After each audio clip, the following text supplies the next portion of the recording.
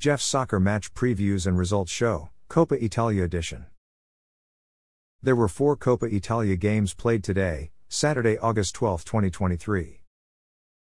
Empoli lost at home 1-2 versus visiting Cittadella, in a first-round match. Empoli's Francesco Caputo scored in the 8th minute, assisted by Roberto Piccoli, to make the score 1-0.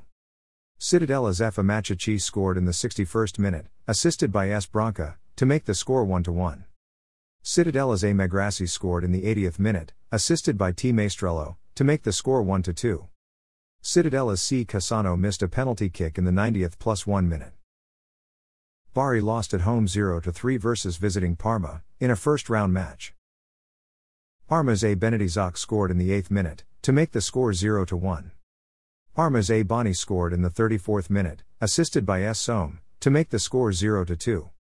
Parma's Dennis Mann scored in the 76th minute, assisted by C. Ansaldi, to make the score 0-3.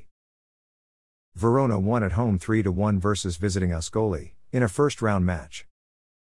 Verona's Jordi Mbulla scored in the 2nd minute, to make the score 1-0. Ascoli's F. Forte scored a penalty kick in the 39th minute, to make the score 1-1. Verona's Pavel Davidovic scored in the 45th plus 3 minute, to make the score 2-1. Verona's Milan Duric scored a penalty kick in the 47th minute, to make the score 3-1. Cagliari won at home 2-1 versus visiting Palermo, in extra time, in a first-round match. Cagliari's L. Pavoletti missed a penalty kick in the 23rd minute.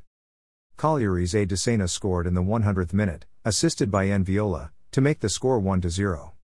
Palermo's E. Soleri scored in the 120th plus 1 minute, assisted by L. Mancuso, to make the score 1-1. Cagliari's A.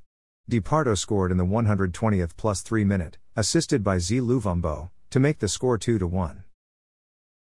Thanks for listening to this episode of Jeff's Soccer Match Previews and Results Show, Coppa Italia edition. A Jeffadelic Media Podcast.